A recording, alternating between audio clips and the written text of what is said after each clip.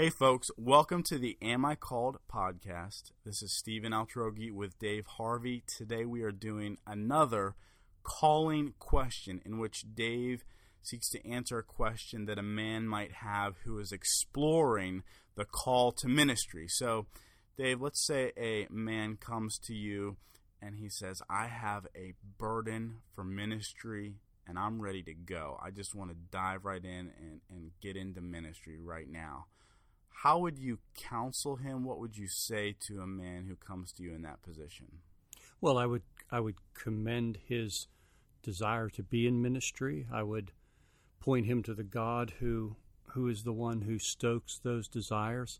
But I would also want to sensitize him to the awareness that that desire that he has is not a desire, should not be a desire to pull the trigger immediately on ministry, but to interpret it more as a mandate to prepare. I've said in the past, it's a mandate to prepare, not a license to launch.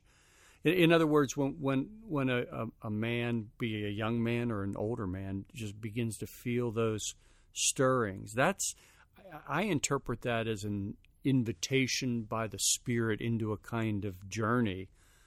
It's not, it's not an offer of a job description from the Spirit. So, oftentimes guys can feel stirrings very shortly after conversion, but those men would be a long way from ministry. And I know that was my experience. It's the path between these burdens that you have and the ministry that God might be ultimately calling you to. And for a lot of men, that's filled with complexities and plays out over a number of years. And so it begins with really preparing oneself to receive what God has for them. I love the way Whitfield, talked about how he was not solicitous, is what he said, of what place should be prepared for him, but how he should be prepared for the place.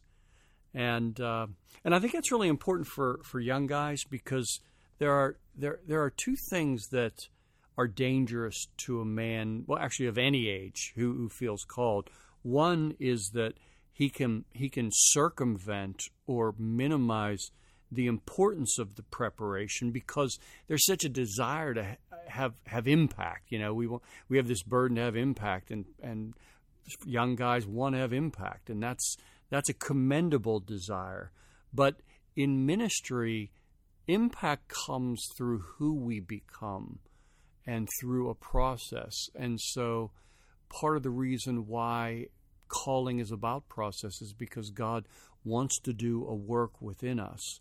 And we shouldn't seek to circumvent that work or to minimize it. I also think that there can be guys who will assign an authority to those burdens as if the presence of the burdens are themselves all they need in order to move forward into ministry. And, they can relate to those subjective experiences or burdens in a way that almost renders them untouchable or unscrutinized.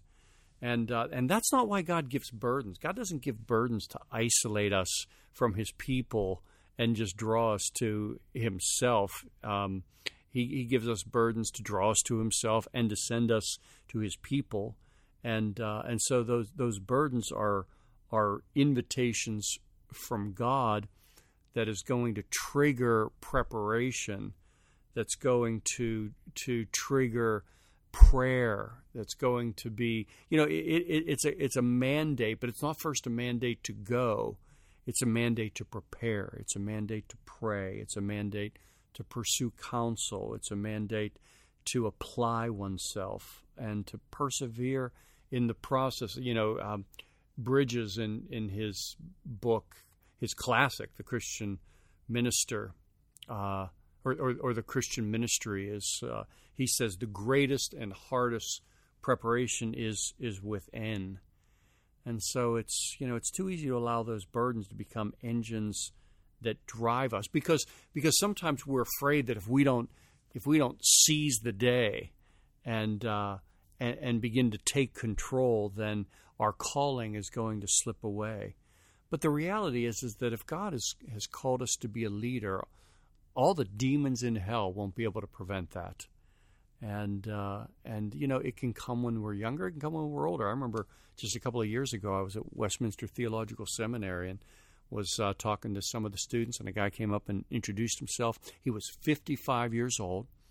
His wife had passed away several years prior, and in the course of grieving and praying and asking God how he was supposed to spend his time, he felt like God was calling him into ministry. So he's 55 years old, having lost his wife, and that was the start of his formal vocational ministry, or at least his formal training. So I think there's a simple, guys listening to this are going to have a question that comes to mind, and this could be a completely extended discussion. So I just want to make this short. But I think the question that comes to mind is, so if I'm not supposed to launch, just where do I go? What's the next simple step? And this doesn't have to be a long, extended series of steps, because there's obviously a lot of training that could take place. But just what's the next simple step? If I'm not supposed to launch right out and go into the streets and start preaching, Sure. What's the next step? Go to your pastor. Go to your pastor and tell him those desires that are in your heart, and ask him that very question, because God has placed him in your life to care for you, to pray for you, and to counsel you regarding these kinds of burdens and desires. And I think that's an important point you're making, is this shouldn't happen. I think a lot of guys sort of isolate ministry from the church, like their burden is just their thing and it's not connected to their church. And you're saying, look, you've got to do this in the context of your church. You can't just go out and start your own ministry. This has to be done in the context of pastors, church, and that's what you're really getting at, right? Well, yeah, because a call to ministry is a call to the church. It's a call to God's people. And so the best way the best place to start is by moving toward the church with the very burden itself, and allow pastors and God's people to be a part of the process from the beginning, because that's ultimately where you're ending up. Excellent.